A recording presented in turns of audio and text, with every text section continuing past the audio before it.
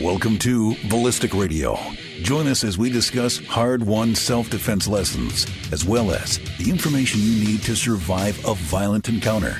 Listen as armed professionals, industry experts, national champions, and gunfight survivors answer all your firearms and self-defense questions while exploring your rights and responsibilities as an armed citizen. Ballistic Radio, brought to you by Surefire, the professional's choice for suppressors and illumination tools. Surefire, America's beacon of freedom. And now, here's your host, John Johnston. Welcome to Ballistic Radio, brought to you by Surefire, the professional's choice for suppressors and illumination tools. Surefire, America's beacon of freedom. I'm your host, John Johnston. Remember, you can always listen to past shows, ballisticradio.com. Get the latest behind-the-scenes info, photos, videos, arguments, other stuff at facebook.com/ballisticradio. Co-hosting with me, Melody Lauer. Demont. Darmok and Jalad? No. When the Walls Fell? Demont. Neither you nor Joe got the reference I just made. I like that Joe is actually shaking his head too, because then I don't feel such like an idiot. Oh, it's okay. There are millions of Gundam Wing. Now I'm really trolling everyone. What? No, I was gonna make a Battlestar Galactica. Oh wait, Star Trek. Yeah, that's right. No, I'm being silly on purpose. No, really? Tell me it's not so. Melody, when the reference went over her head. Hey, guess what? This segment brought to you by Lucky Gunner and Federal Premium Ammunition. Whether there was a firefight or you do, in fact, want to worry about that little guy, you need more ammo. And when it's time to restock, you can't beat Federal Premium Ammunition at LuckyGunner.com. With a shipping department that's always moving at 88 miles per hour, if I order a case of American Eagle from Lucky Gunner on a Thursday, it's at my doorstep ready to shoot before the weekend starts. Head to LuckyGunner.com today to check out their in-stock lineup of Federal Premium Ammunition. Remember, unless you're on fire or drowning, you can never really have too much ammo. Please stop writing in and telling me all the other ways that you can have too much ammo. No, bring it. Bring it on. Hey! You can send them to me. It's a Facebook users question episode extravaganza thingy. And I'll tell you, I like doing these, except for when I have to come up for a title. I'm running out. The last one was just not stellar. You're supposed to be good at the title thing. Well, yeah, but how many Facebook user titles? I've got 6 years worth of Facebook user You haven't titles. been doing Facebook user questions for 6 years. Don't give me that look. What would you like to bet? I don't know. Because what they were before they were Facebook users were call-ins. And I quickly discovered... was before my time. Yeah, I quickly discovered that was a mistake, and I immediately regret my decision. So you've been having user feedback, but anyway, moving on. We do not need to argue about this. Do you want to go first, or do you want me to go first? I could maybe ask you a question first, John. Okay. Oh. I want to say Dear John before every question, just so it's like a breakup letter, but... No, it would be more like Dear Abby, and so what you should do is be like, Dear JJRG. Oh, Dear Dear JJRG. No. This is from Tactical Memes. No. What? No, I don't care what question you're going to ask. Skip over. We know. This is a light question. You are a light nerd. Come on. Oh, God. Let me ask the question. What should people do with their 320 lumen Surefire G2X mounts on their rifles, since 320 lumens is not enough? See, that was a good question.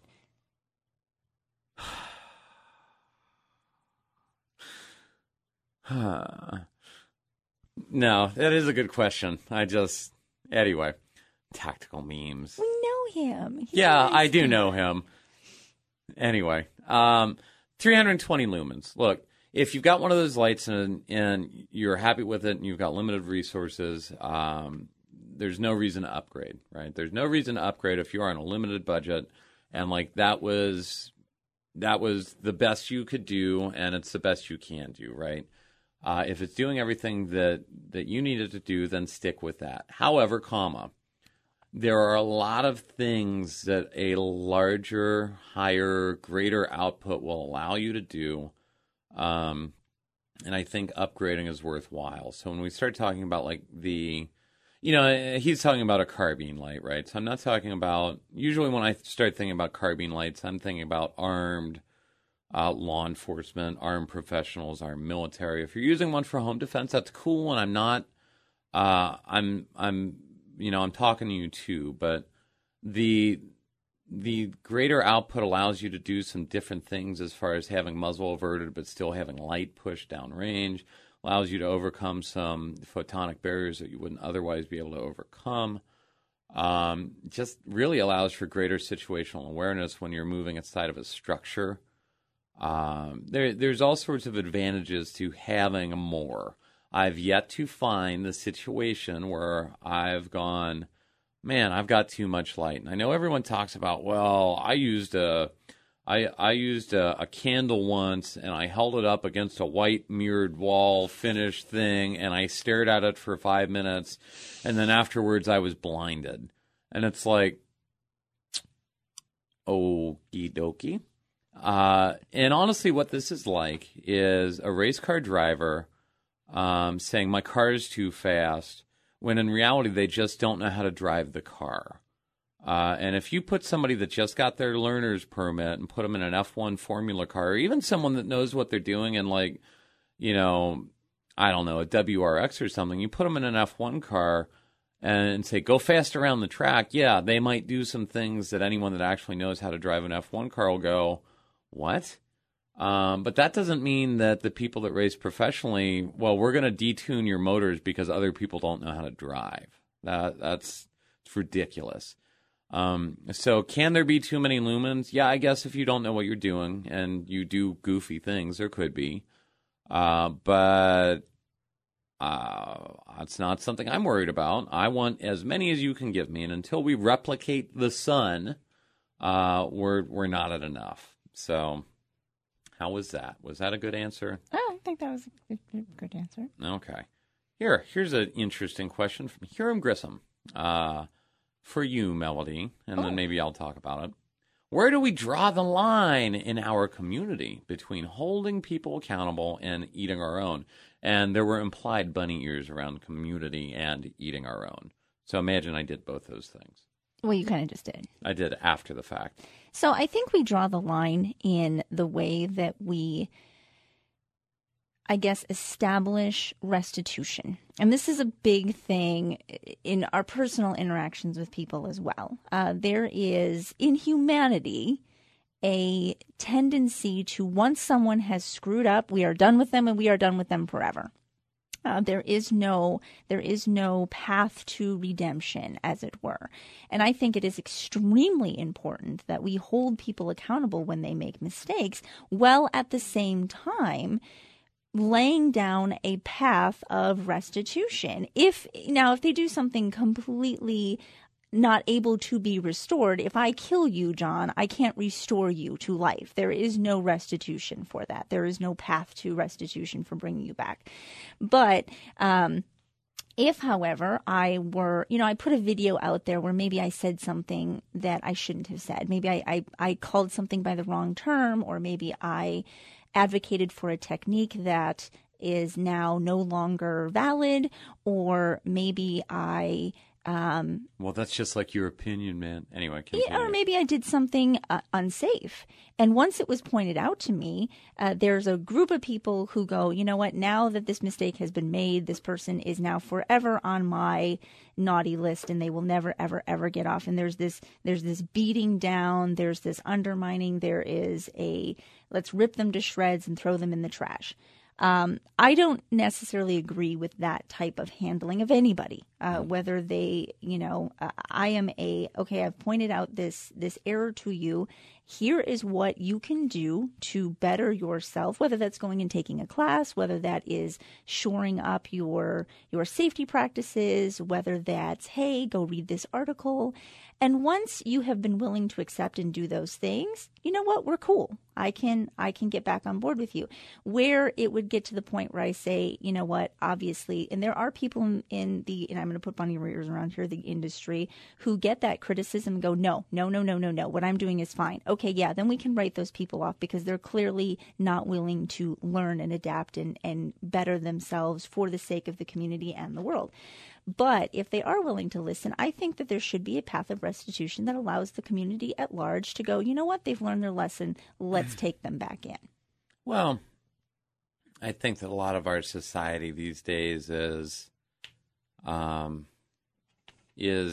very hypocritical in the sense of I will throw someone under the bus for this, but if someone that I agree with or look up to or whatever does the same exact thing, then you'll start making excuses and yes.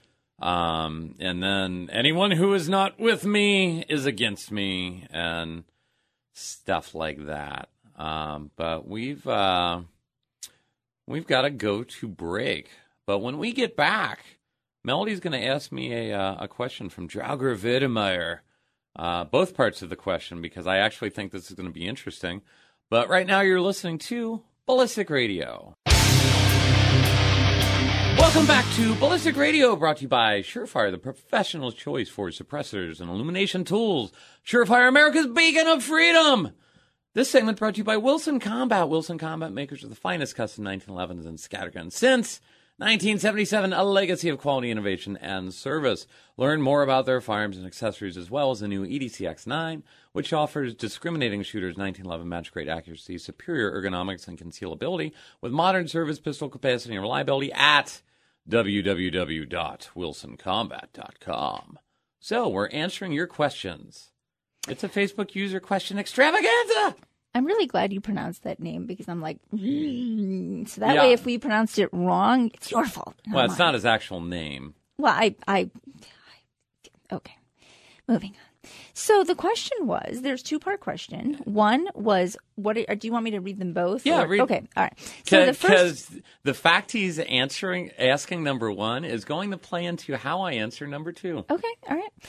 What are your thoughts on backup guns, specifically for law enforcement, but in general, the pros and cons of carrying a second gun? And two, I often hear you, John and Melody, extol the virtues of OC spray. Can you point me toward the class, if any, that persuaded you to that way of thinking and perhaps expand on it? I'm not a fan myself, but I don't know what I don't know. And thank you so much for adding that because that's awesome. He's legit. He's one of my.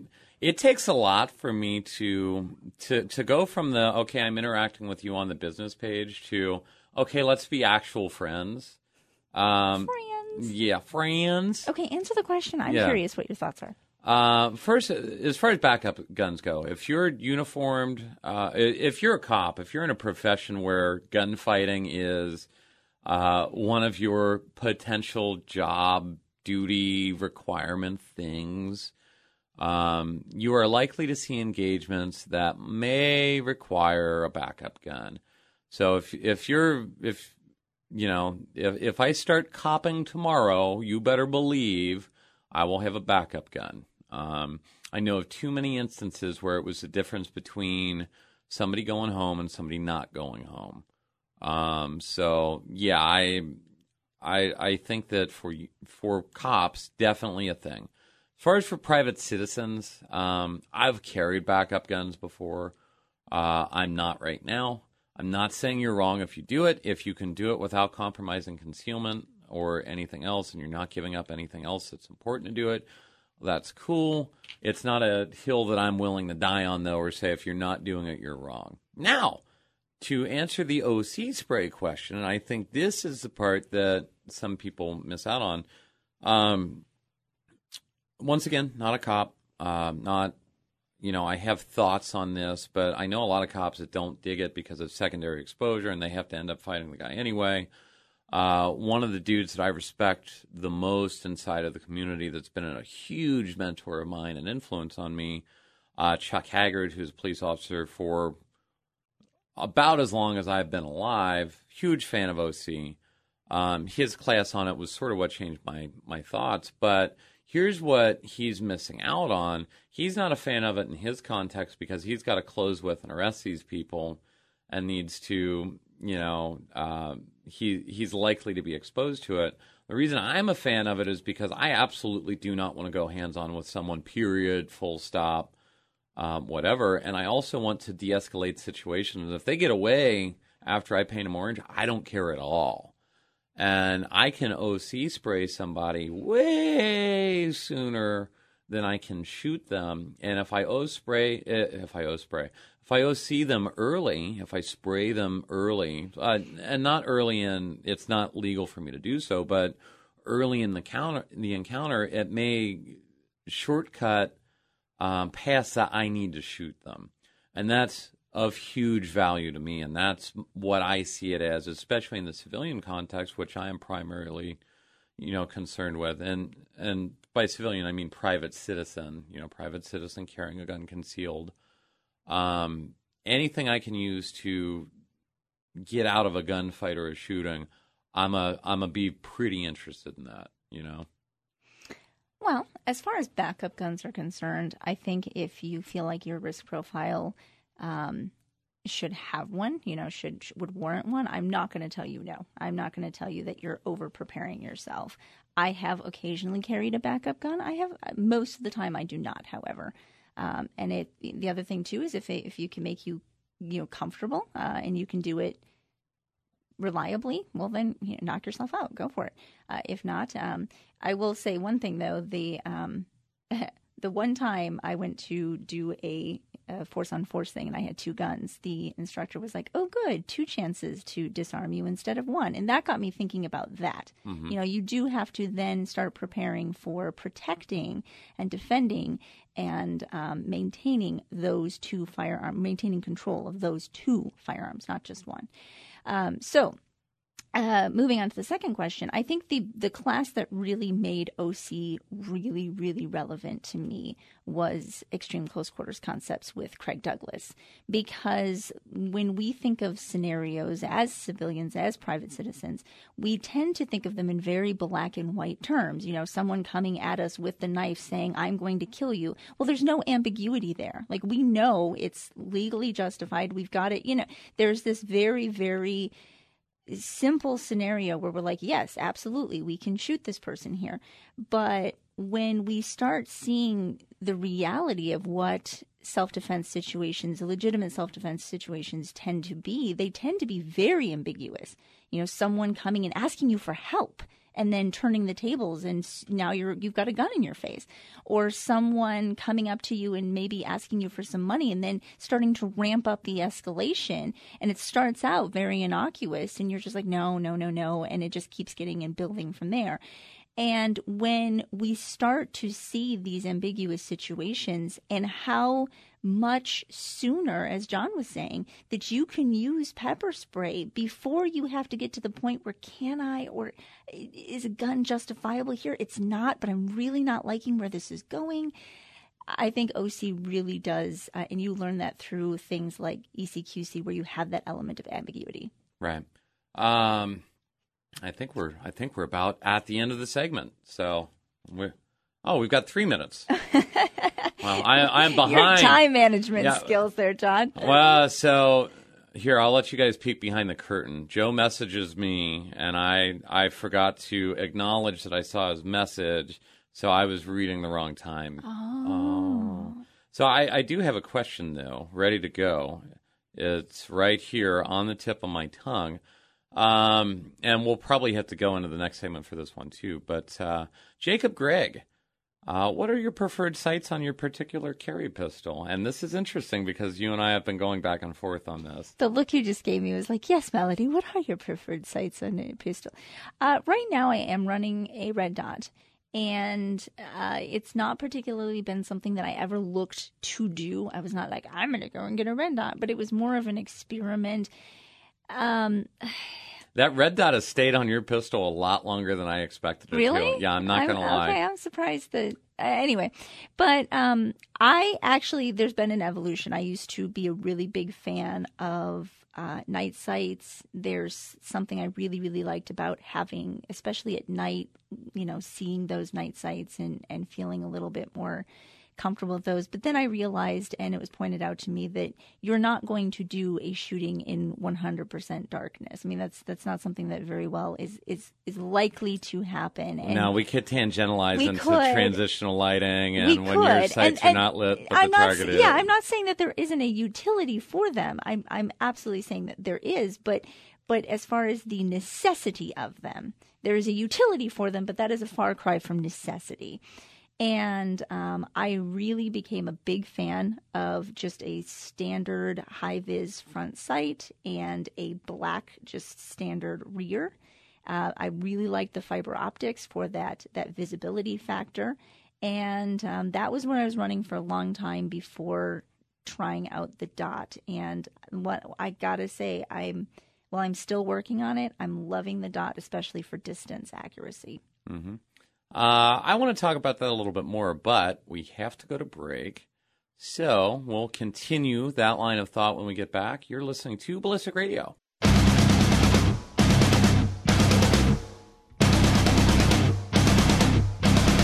Welcome back to Ballistic Radio, brought to you by Surefire, the professional's choice for suppressors and illumination tools. Surefire, America's beacon of freedom.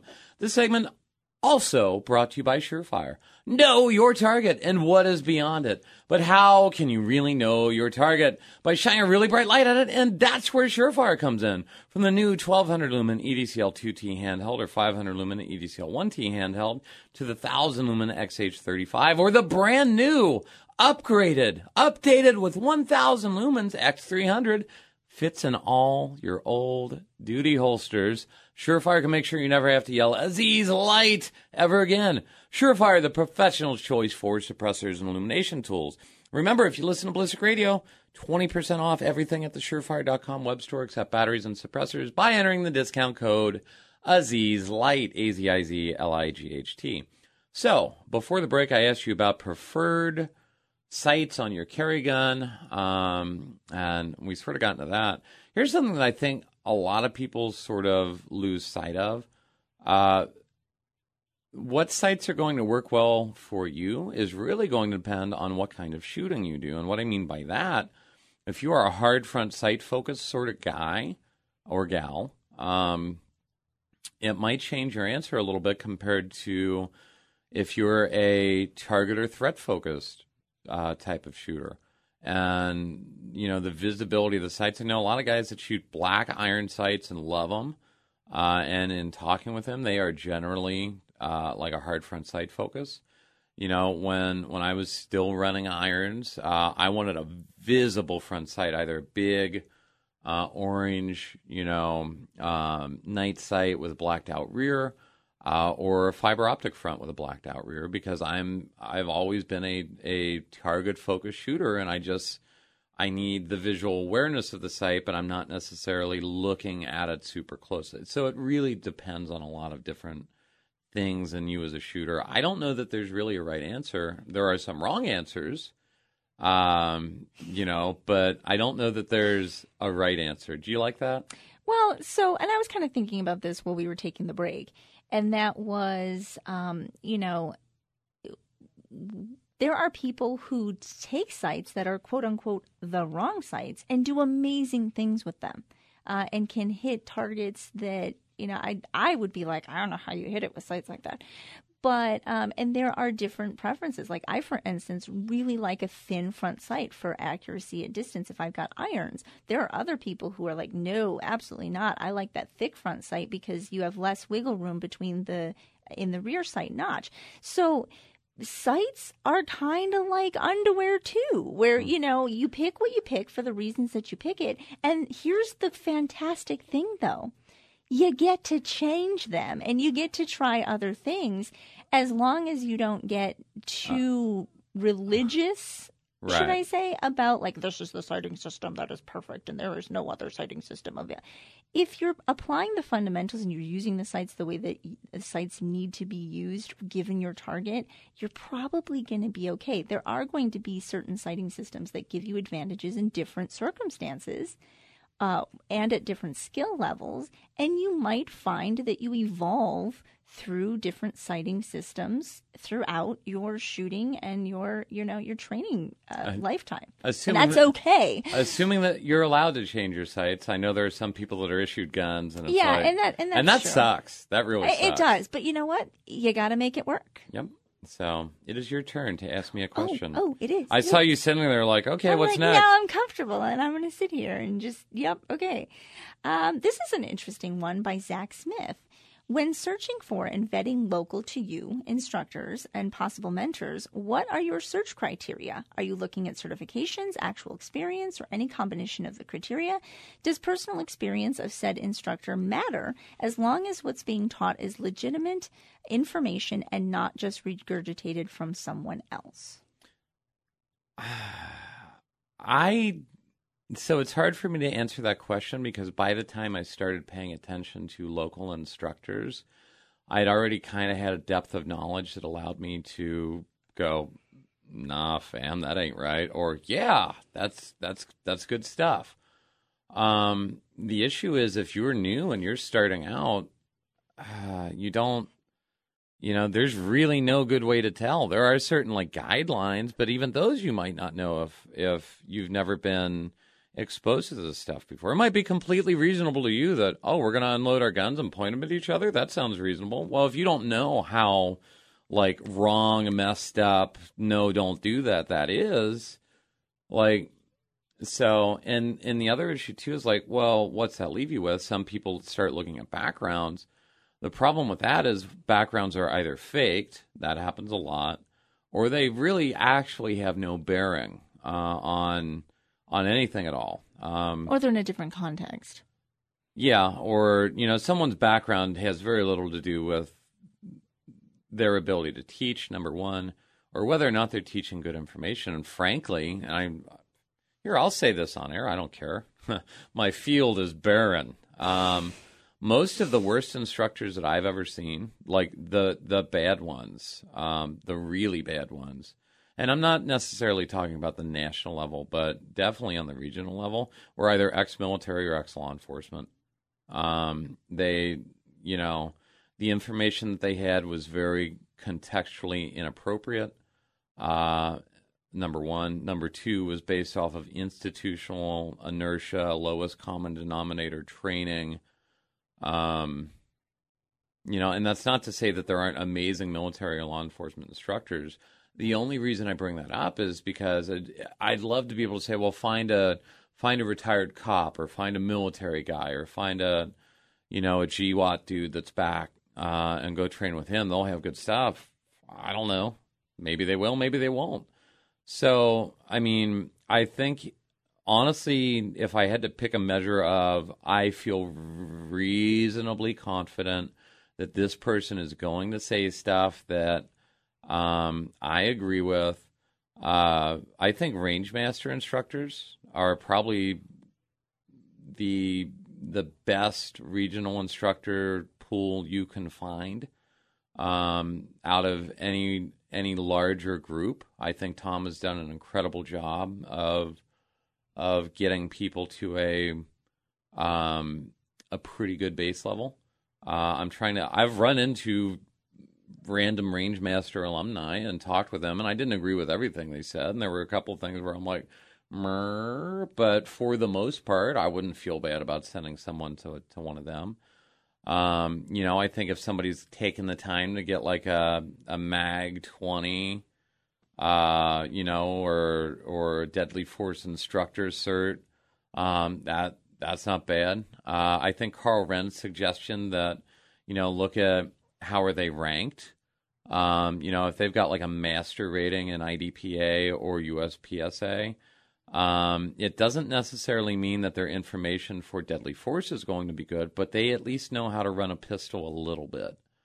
And I'm just trying to stack the deck in my favor. It might be good, it might not be good, but I will bet money on, if the only thing I know about someone is this person is an unknown shooting level wise versus this person's worked hard enough to receive a relatively high ranking in a competitive arena, I'll pick the competitor just because. And I could be wrong, but I'm just trying to look for information that will maybe hopefully get us somewhere better.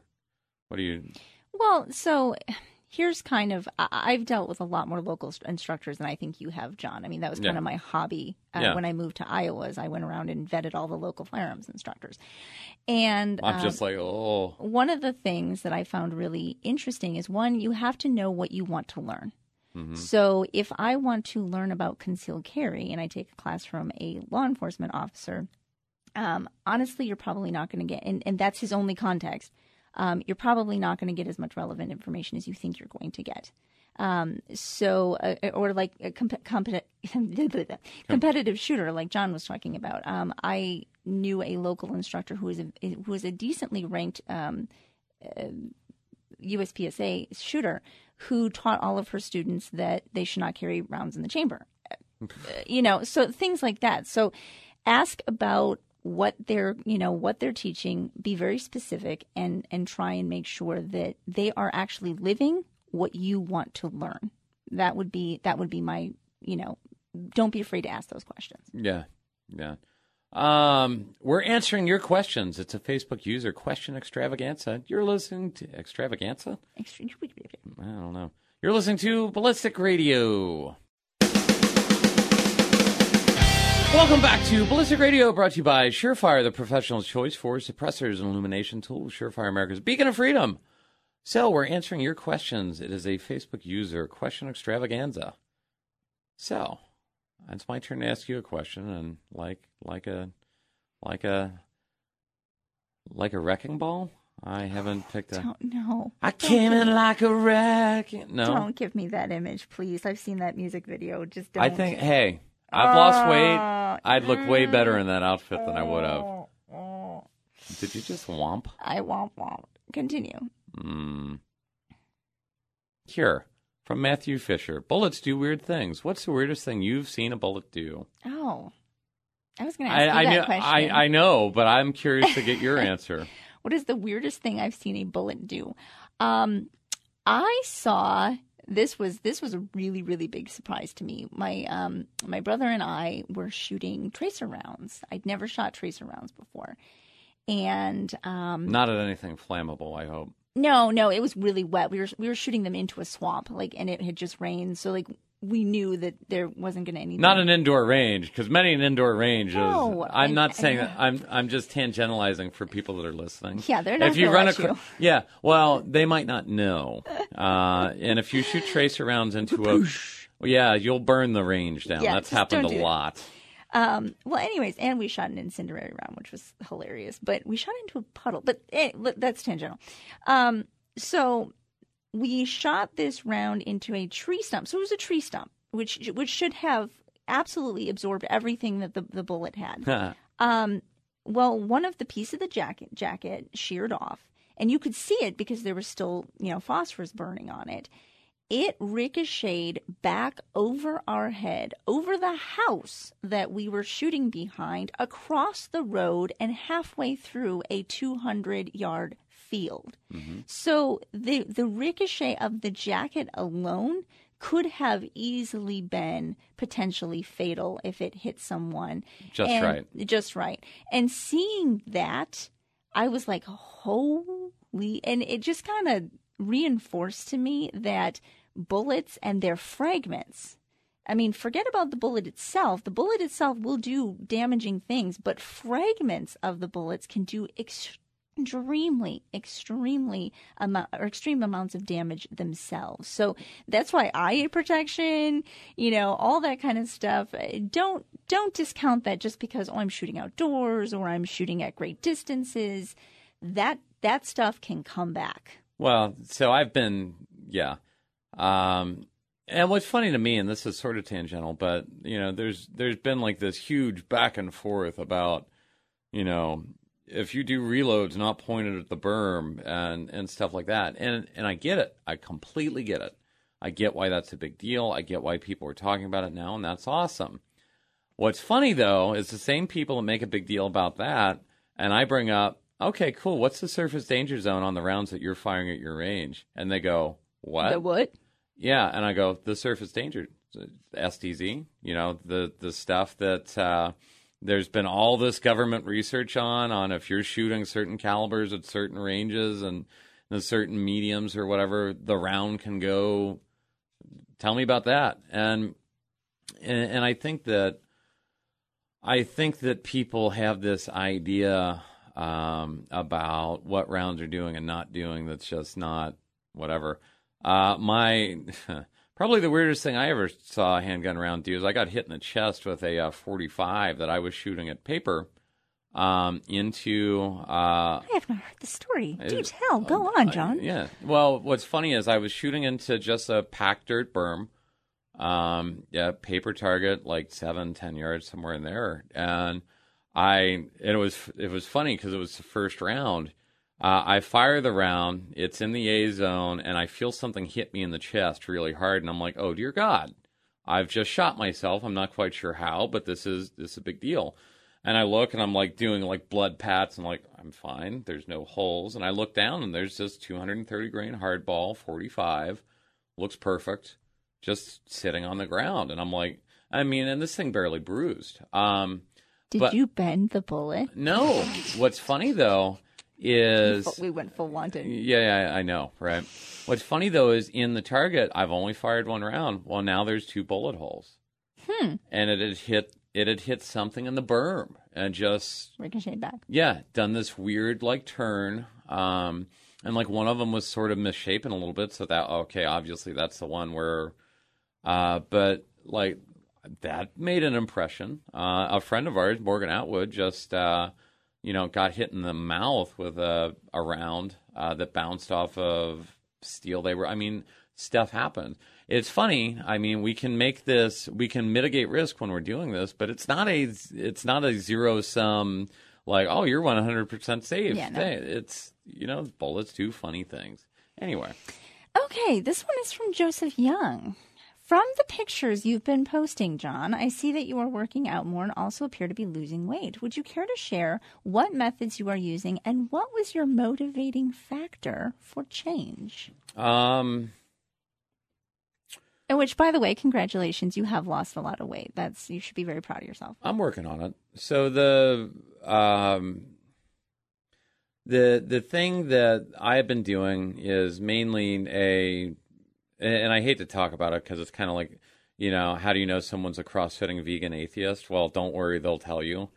Low carb is kind of that same way, right? So I've been doing, I was doing a pretty strict like keto at the beginning, and now I'm just doing sort of a lower carb thing. But the most useful thing for me was actually I downloaded a calorie tracking app called Lose It.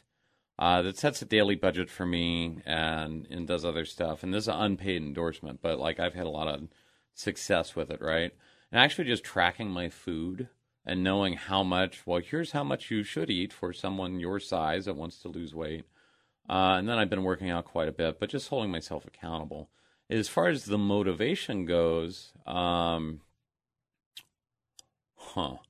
There's been a couple of different things that are all sort of concurrent with one another. One of them, I didn't want to die a fat guy.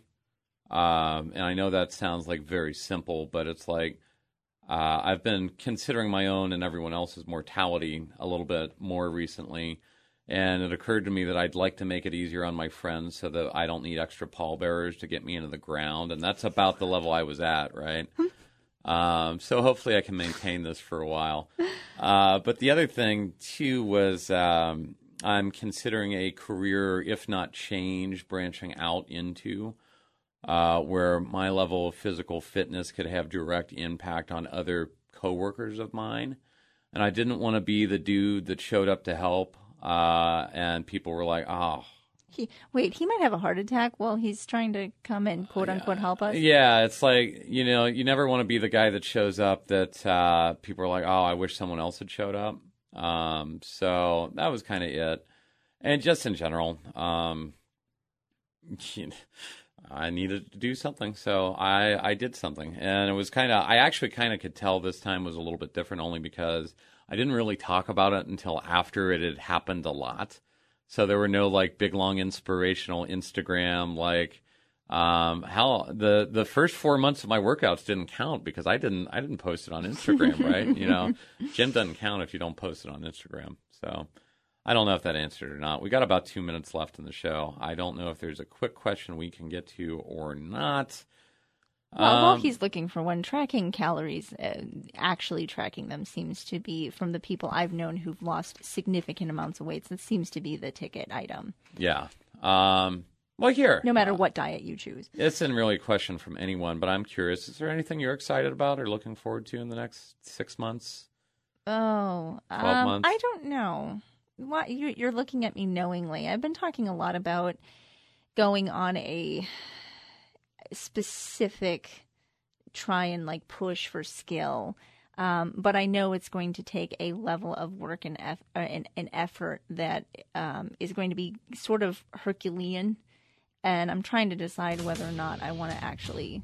And on one hand, it's exciting me. On the other hand, it's totally terrifying me. So yeah. I'm back and forth there. What about you, John? Nothing. Nothing at all. Wow. I mean, my beard might grow back. I shaved that off, or off-ish. It's probably grown back a little bit by the time this show airs. So. What? You did something to your face? I can't tell the difference. Oh, yeah. Not at all. Anyway, hey, that's the end of the show. Make sure you check out our website, ballistikradio.com, like our Facebook page at facebook.com/ballistikradio. And hey, keep leaving those 5-star review on iTunes. We really appreciate it. It helps us out. Thanks for listening, everyone. Love you. Be safe this week.